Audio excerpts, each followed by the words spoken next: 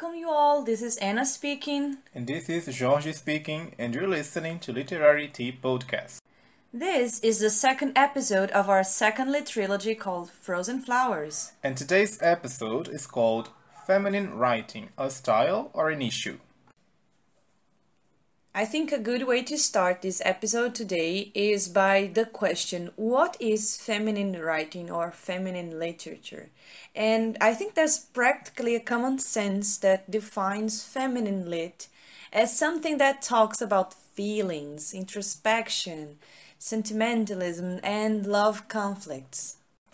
Right, and these elements, they're actually considered to be feminine because of what Virginia Woolf calls feminine social values and masculine social values. She states that the values that are considered to be social, they're also transferred to lit. And she argues so in A Room of One's Own, which was an essay published in 1929. And this specific excerpt says that, yet it is the masculine values that prevail. So, speaking crudely, football and sport are important. The worship of fashion, the buying of clothes, the trivial. And these values are inevitably transferred from life to fiction. This is an important book, the critic assumes, because it deals with war. This is an insignificant book because it deals with the feelings of women in a drawing room. A scene in a battlefield is more important than a scene in a shop. Everywhere and much more subtly, the difference of value persists. This is very interesting because in our last episode of this lit trilogy, we mentioned some famous authors from the 19th century, such as Jane Austen and the Bronte sisters, whose names are also mentioned in Woolf's essay, such as in the part that she says, "What genius, what integrity it must have required in face of all that criticism, in the midst of that purely patriarchal society, to hold fast to the thing as they saw it without shrinking. Only Jane Austen did it and Emily Bronte. It is another feather, perhaps the finest, in their caps. They wrote as women write, not as men write." And what do you think that implies, Anna, in their works? To write as women and not as men? Well, if we think about Jane Austen, for example, and also about this argument of Woolf, of what you have in your real life or on your daily life, influence on your work. I believe that because daily lives is, I think, one of the primary sources of a creation of art, any kind of art. So in Jane Austen, for example, if we take into consideration her novels, we have a pattern, as we can say, like this, that is, most of them has a background of a daily family lives.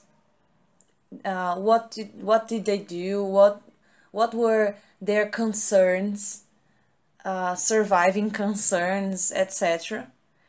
And most of them, these families are always worried about the marriage thing, especially to marry their daughters. And this is another very frequent characteristic of Jane Austen's books, that is the amount of feminine characters that we have in on her works. So they are always thinking about marriage, they're always thinking about their future as with the options that they have, that are simply to be a wife, to build a family, but I want to marry this man because he is rich or because I love him, or both in some situations. So we have also these dualities of sense and sensibility, pride and prejudice, that are also names of are also titles of her works. So I think this is the most not important, but the most apparent thing that we have on Jane Austen's works. And what about you? You are a fan of the Bronte I sisters. am. So, what characteristics of Woolf's argument can you find in the Bronte sisters' works? Yeah, I found it very notable that she mentions Wuthering Heights alongside with Jane Austen, because Wuthering Heights is my favorite novel from the Bronte sisters, and actually from Emily, and I couldn't identify at first these feminine social values that she put in the novel, but I think that they have to do a lot with social status. That also reminds me of Jane Austen because I've been reading Pride and Prejudice and I could have noticed this that you have mentioned about marriage, the concern for the future, and so on. So I think that it also applies a bit to Wuthering Heights because the protagonist Catherine, she even though she loves Heathcliff, I think you all know who Heathcliff is. I don't have to delve into that, but she knows that she loves him, but she says to Nellie that it will degrade her to marry Heathcliff. Why so? Because of social status. So that's why she decides to marry Edgar Linton. And something that is also interesting about the what would be a feminine characteristic of the novel is that she's a very feeble woman. She has a very strong heart. She's Spirit also. yeah, I think that's better. Spirit. She's very spirited in this sense, but she's feeble. She's always falling ill for basically anything. And Especially the things that concerns her nerves. yeah, she has lots of nervous breakdowns during the novel. And I think that what makes it different for the time, that makes a difference from what would be expected of women characters in novels, is exactly the fact that Catherine is not a refined woman. She is the antagonism of refinement. So she is spirited, and it also reflects something that was not should not be expected of women at the time. So yeah, I think that the fact that she is not a refined woman comparing to Edgar, for example, defines uh, this small but notable transgression in the narrative. Interesting that you mention other aspects of this character that contrasts with this fragile aura that was expected from a woman at that time, because we also have that in Jane Austen's works. So Elizabeth Bennet, for example, she of course she is a product of that time. She doesn't expect anything else than to be married someday, even though that she is delaying this situation. But she is very intelligent and ironic, sarcastic, Yeah. and these are also characteristics that were not usual for women to have or to behave at that time.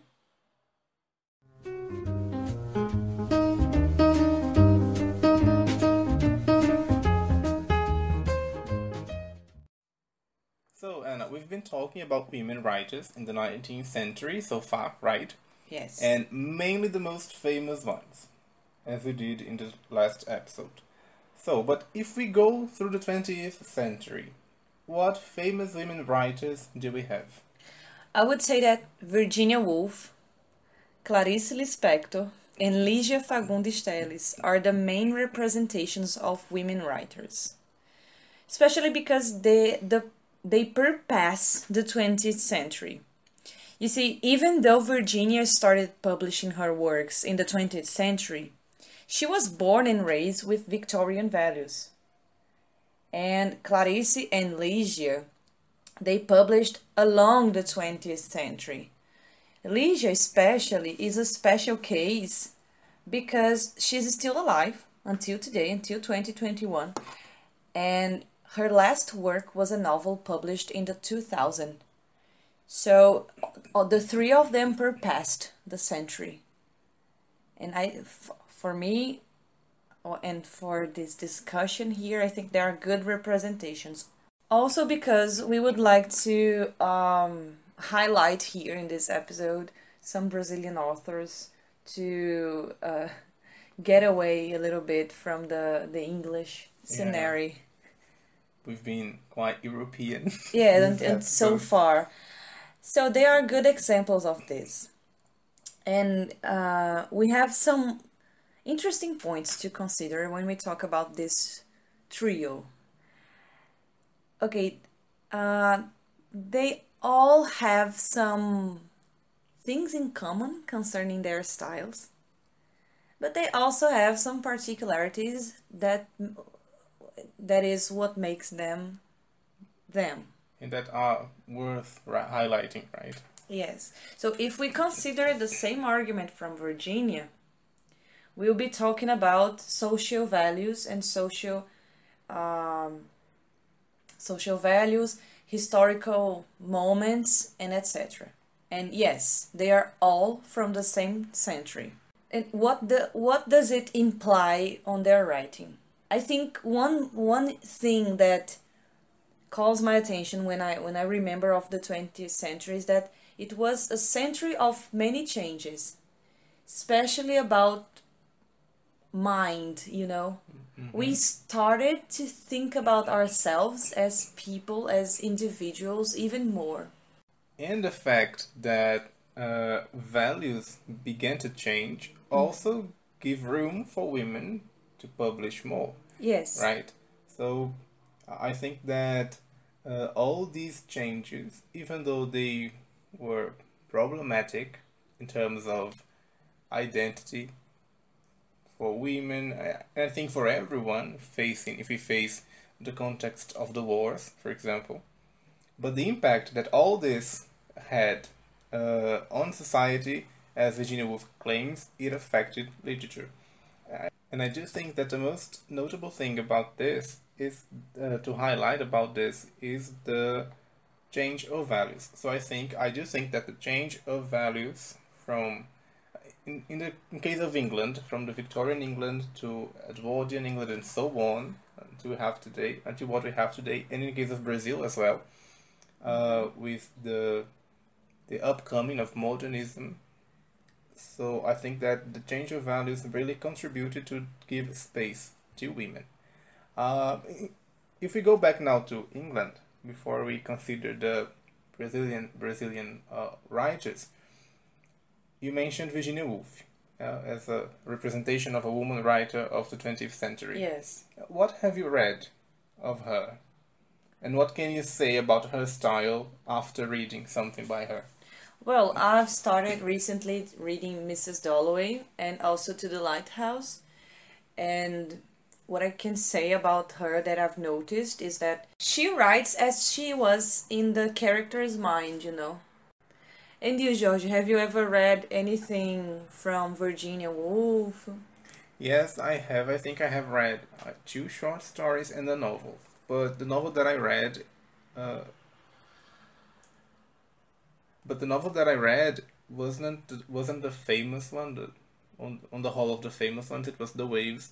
But I agree with what you said. I could notice that too, and I even could notice some similarities between Virginia's writing and our Brazilian Lispector. In which sense you say that? In terms of to get from what you said about characters' minds, in terms of introspection and reflection of what is going on in the characters' minds. Let me make it clear. For example, we have in Clarice Lispector, in her writing, access to the dilemmas and The the crisis. problems and all the crises that especially women protagonists that they're going through. I couldn't notice this in the same way in Virginia Woolf, but we also have access to the characters' feelings and their perceptions about things. I could see this in The Waves, the novel that I read, because she's constantly shifting, the narrator is constantly shifting from one character to another and presenting their thoughts and their perception on the reality of the space and setting in the novel. This is interesting because Ligia also uses a little bit of that, maybe a bit different, but I would say that they are in the same group. That is this, she assumes a role of the narrator in the story. Not she.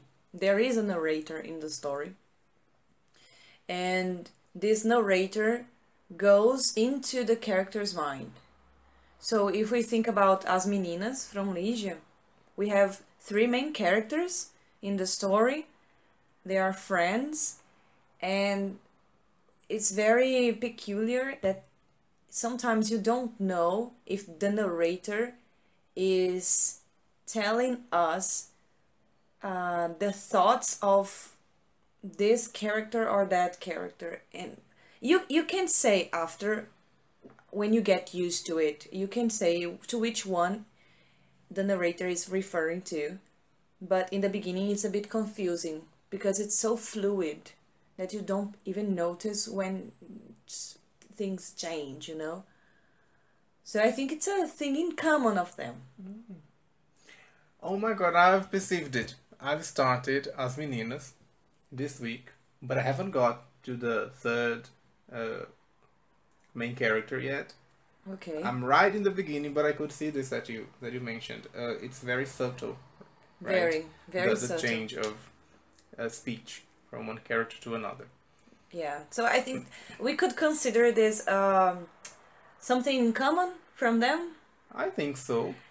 and I think this can relate to something that was very present in the 20th century, that was the existentialism, Oh yeah.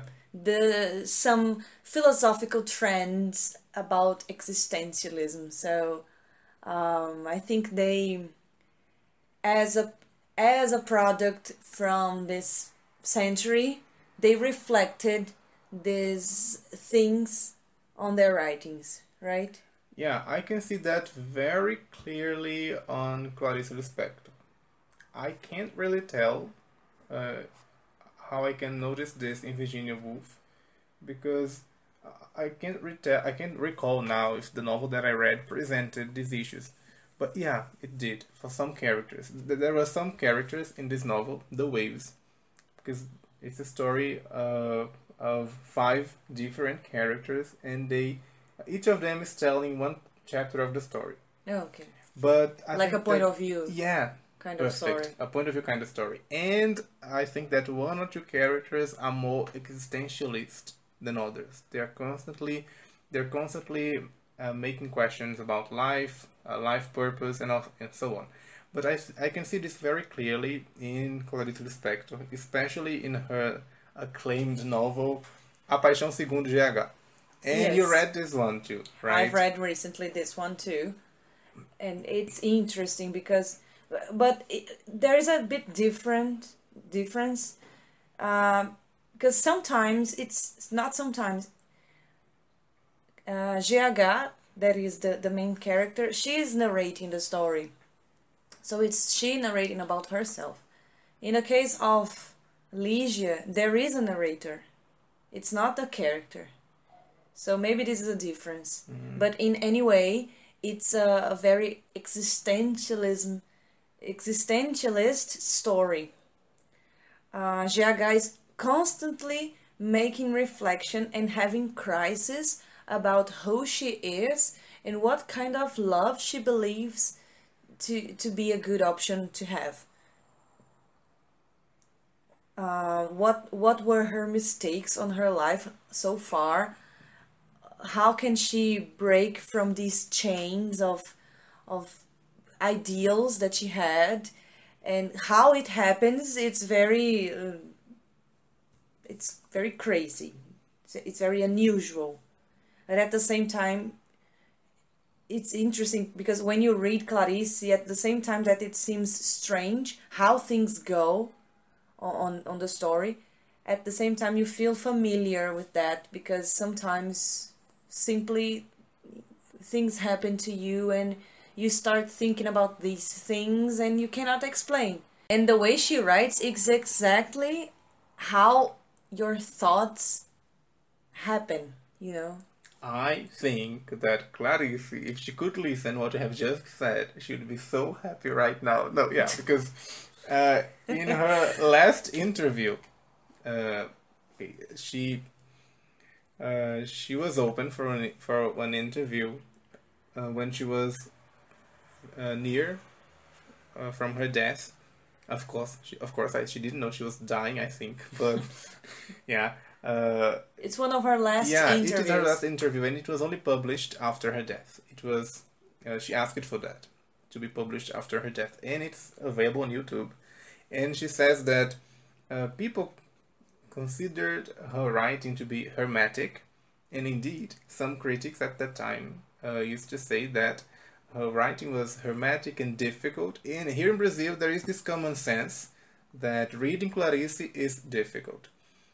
And she even questions this in the interview because she says that a professor from the university came to her saying that he read the same novel 3 times and he still couldn't get what it was about. And he was talking about GH, A Paixão Segundo GH. And weeks later, a girl from high school came to her and said that A Paixão Segundo GH was her bedside novel. And now, getting from what you said, she says in this interview that to understand her, you don't need to be a professor, An academic, highly educated. You just need to feel her, to feel the writing, and that's what you say. I think that's very interesting of her. It's not always, I have the impression that it's not always that I can understand her, because I think that my experience, my human being, individual experience, has a lot, or contributes a lot to my reading of her novels, depending on the novel. And I could relate to that when I read A Paixão Segundo GH too.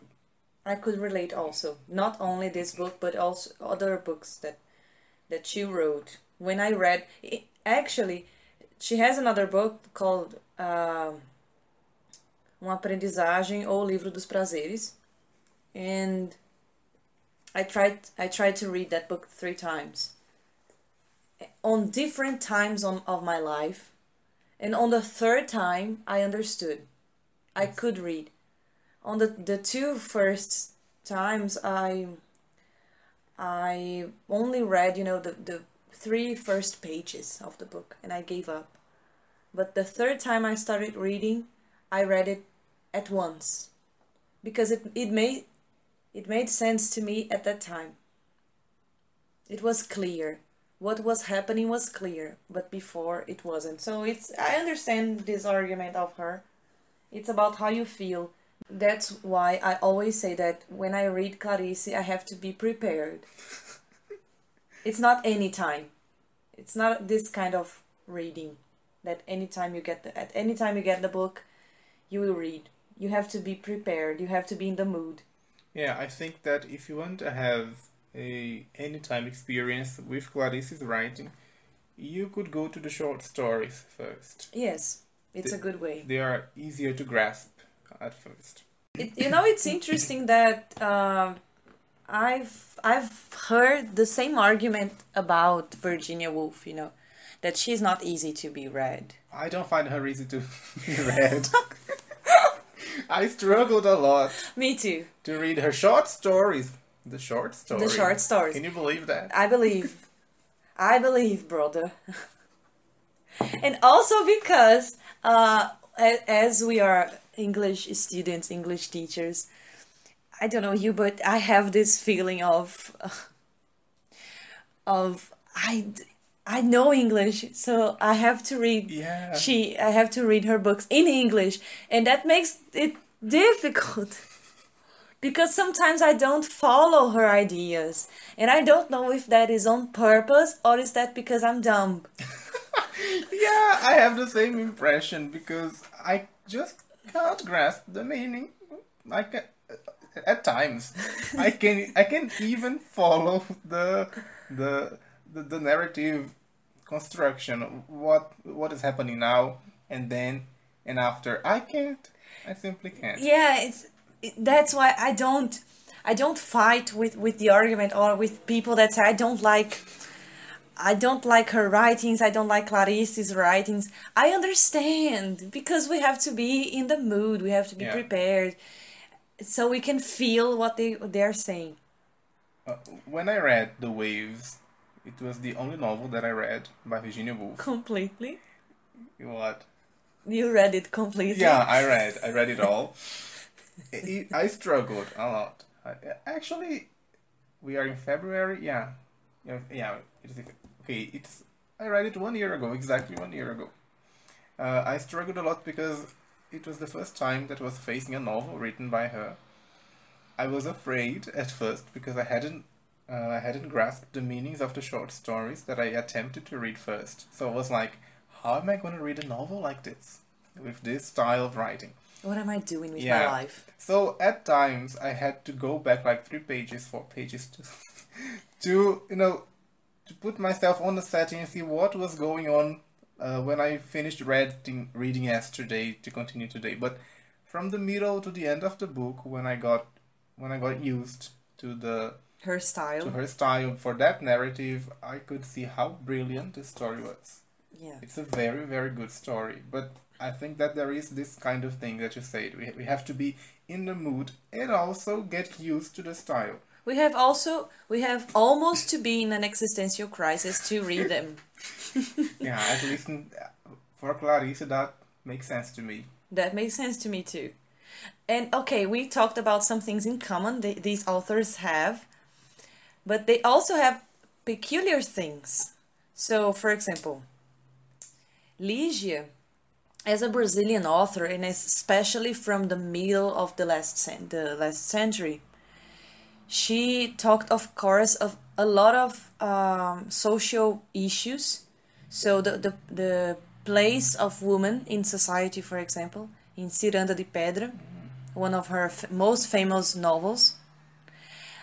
But in As Meninas, por exemplo, is one of other famous novels that she has. She puts into the narrative the issue of the dictatorship in Brazil, and that one of the three girls from the title, we have three girls. One of the girls is very engaged with the left party, and she is very conscious about these issues in Brazil. Very the opposite from the other two girls in the story. One of them is a model, so she doesn't think much. She's worried about her body and etc. And the other girl is very a bourgeois kind of girl, which was, as we have until today, a social class that it's kind of doesn't know actually what is happening in society. It doesn't get informed that much. So Ligia, she had this same thing of the other authors of talking about what was happening in the character's mind, but she also brought into her works some social critics. And I think this may be something that we can say that it's about her style. But what can you say about, for example, Clarice's style? Uh, okay, I can mention some characteristics pointed by some scholars, right? So at least in the 20th century, Antônio Cândido, a very important scholar here in Brazil, a literary critic, he considered Clarice's writing to be an approximation novel in the sense that he considered her writing to be very close to her real life. So he could see relations between her work and her life. So it has a almost an autobiographical aspect on her Yeah, works. for Antonio Cândido, yes. Millet pointed her writing as girlish because of an excess of sentimentalism. Which matches the arguments of Virginia Woolf's. Yeah, of feminine values, right. And then uh, other scholars began to point some different aspects of her writing. So her writing has been tried to be classified in so many different ways. So it was called philosophical and existentialist, as we're talking right now. Yeah. Feminine and feminist too. Mm-hmm. I haven't read much of her to say that I can see this, but I think it is quite subtle in some In some writings. works. Yeah, but yeah, we see this feminist We see. points. And writing as a meaning of freedom or this need to confess. In A Paixão Segundo GH, we see this very close relation with the reader. Yes. As if GH was almost trying to confess. She is confessing, right? She's Her not conflict, not only she, crisis. but some other characters, they are always confessing. It's like they're having a therapy moment. Yeah, right. And also, her writing is considered to be transgressive. I'd say that to you know, I'd say that there is something interesting of her writing that we can find in her last novel, the last novel that she published while she was still alive, A Hora da Estrela. I read this in high school, but I think it's so interesting that in this novel we still have this existentialist style, but at the same time we have a social critic. And she was criticized at first for not bringing social aspects in her novels, because it was very common at the time, because she was part of the third movement of the modernism in Brazil, and this third movement usually brought social aspects and critics, but she didn't, or at least not that much, or not in a very overt manner. And in A Hora da Estrela, her last novel, she talks about a woman, a girl from Alagoas, who moves to Rio. I think it is Rio, but at least to the southeast. And that was very common at the time. I have uh, uncles that moved from here, Paraíba, to São Paulo to work. And that was very common at the time. So we see this social critics of uh, the almost this exodus of people from the northeast to the southeast, and how they suffer also over there. Yes. And she brings this to this novel, which is also considered a little bit autobiographical, because when her family moved from Ukraine to Brazil, they established themselves in the northeast, and then they went to the southeast of the country. And I think another interesting aspect of her writing, very peculiar, is the punctuation. It's very, very different. Some books starts with a comma, Oh yeah, I saw that a dash. she has a short story that begins with a relative pronoun, for example. Yeah, that's it. Uma aprendizagem ou o livro dos prazeres, I think, if I'm not mistaken, it starts with a 2 point and ends with a comma. And when I finished reading the book and I started to think about what I read, etc., I started thinking about the meaning of that punctuation in the book. So 2 points means that you are about to say something, about to explain, about to, etc. Right. Right? And it starts like this. It's the beginning of the story is an explanation about Lori, the woman, and Ulysses, the male character, and how did they meet? How are they trying to get together, but at the same time they are preparing their spirits to free from some issues, etc., to be together. And in the end of the book, when they are together, finally, the book finishes with a comma. And comma has a sense of not only a little pause, but something that is about to come, Yeah. some a list, for example, um, a a continuum sense, you know. Mhm. So it's interesting because this continuum sense appears when the story finishes in the book, but in real life or in the life of the fiction is starting right now. They are together finally. So I think at first when we see Clarice's punctuation, I would say punctuality again. When we see her punctuation, we think that it's random. We think that it's meaningless. But I do think that she didn't put that randomly. She had a reason to do so. And that, which I thought was very nice of you to point out, is one of the characteristics of what we call stream of consciousness. Yes. The stream of consciousness is very notable in Clarice's writing, and uh, it differs, for example, from just indirect speech. I could notice indirect speech in Ligia Fagundes Telles As Meninas. I've just started it, but there is indirect speech.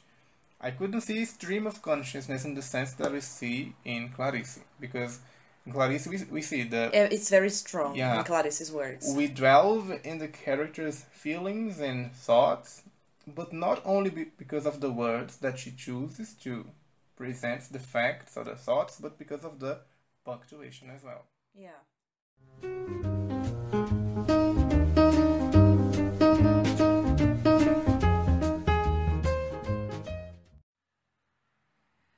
A few weeks ago, when we were thinking about this episode and how to build the arguments and etc., we saw a post on an Instagram page. What was the name, Jorge, of the page? Literatura Inglesa Brasil. And it was created by. Marcela. I don't remember now her surname, but it's Marcela. She's a scholar from.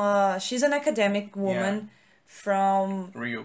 Rio de Janeiro, and she published an interesting post that was a little discussion, an important discussion also, about this name, feminine writing, feminine literature, and how it can be problematic. And she mentions in this post, especially Virginia's works. And we decided to bring it to this episode because it can be a very intriguing discussion as well. When we think about feminine writing, feminine literature, what do you think, George, of this name, of this Expression. this labor that we have here? Label. I think label is a good word. Yeah. Because I think that the moment we label a literature or a writing to be feminine, we understand by this that all women they write in the same way, or at least that they share all these supposed common characteristics for Yeah. every writing of them. So I think that's the reason, one of the reasons why that I can mention for the problematization of this. And I think that this label is reinforces what not only Virginia Woolf said on The Room of One's Own, on her essay, but also a common sense that we have that women are always going to write about feelings, women are always going to write about introspection and etc. And we just discussed previously, right now, three authors that are very important for literature history in Brazil and in England. And they share some things in common, but they also have their own style. And maybe what they share in common it's much more related to social events that they lived in the 20th century, since Right. they are from the same century, than because they're women, you know? And it's interesting. We have a text from another academic from Brazil, Davi Pinho, in which he discuss a little bit about this androgyny aspect of Virginia's works. Woolf herself, she talks about this androgynist Yeah, the aspect. aspect, yeah. Yeah, when she mentions Shakespeare, she says something about Shakespeare being the one who understood, maybe without knowing, of course, the term, but he was able to become this androgynous in his writings. And we can see that in his works that there is a place for men and women, and they are interchangeable as well. Mm-hmm. I think, if I'm not wrong, um it has to do with this interchanging of genres along the writing, along the The characteristics of the narrative. characters, right? Yeah, and sometimes when we read Virginia, it sometimes it has a sense that it really doesn't matter if she's talking about a woman or a man. And I'm not talking about the main character, of Mm-hmm. course. In this sense, they it's obvious that she's going to mention. But some people that passes through the setting of the story. I think we can notice that there is a work from Virginia called Orlando, and it's, if I'm not mistaken, it's about a character that is gender fluid, if we can say like this. Mm-hmm. It really, this narrative really focus on this androgynistic or androgynous aspect, Of the character. and that reinforces her points that are mentioned by Davi Pinho. But Jorge, if this is problematic, feminine writing or feminine literature, because it carries a sense that all women are going to write the same way, not the same subjects, the same way. What do you think that it could be a more proper label? Well, I know that even what I think that would be a more proper label or a more proper way to call these writings written by women, they might it might also be problematic at some point because we're always Thinking yeah, and reflecting and about things that overthinking about everything. But I think that it would be nice to call these writings as uh, women authorship writings or female authorship writings, because we transfer the the feminine, for example, the adjective feminine to the author, instead and of the not work, to the work. it's much more about the author than about the work. The Yeah, work is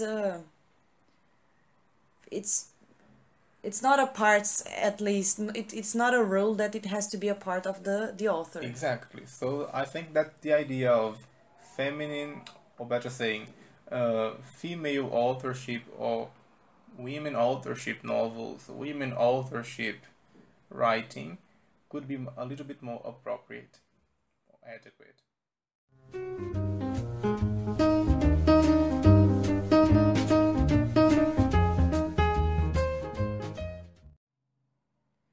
This was the second part of our lit trilogy Frozen Flowers, Stay tuned to part 3 to join us in this series.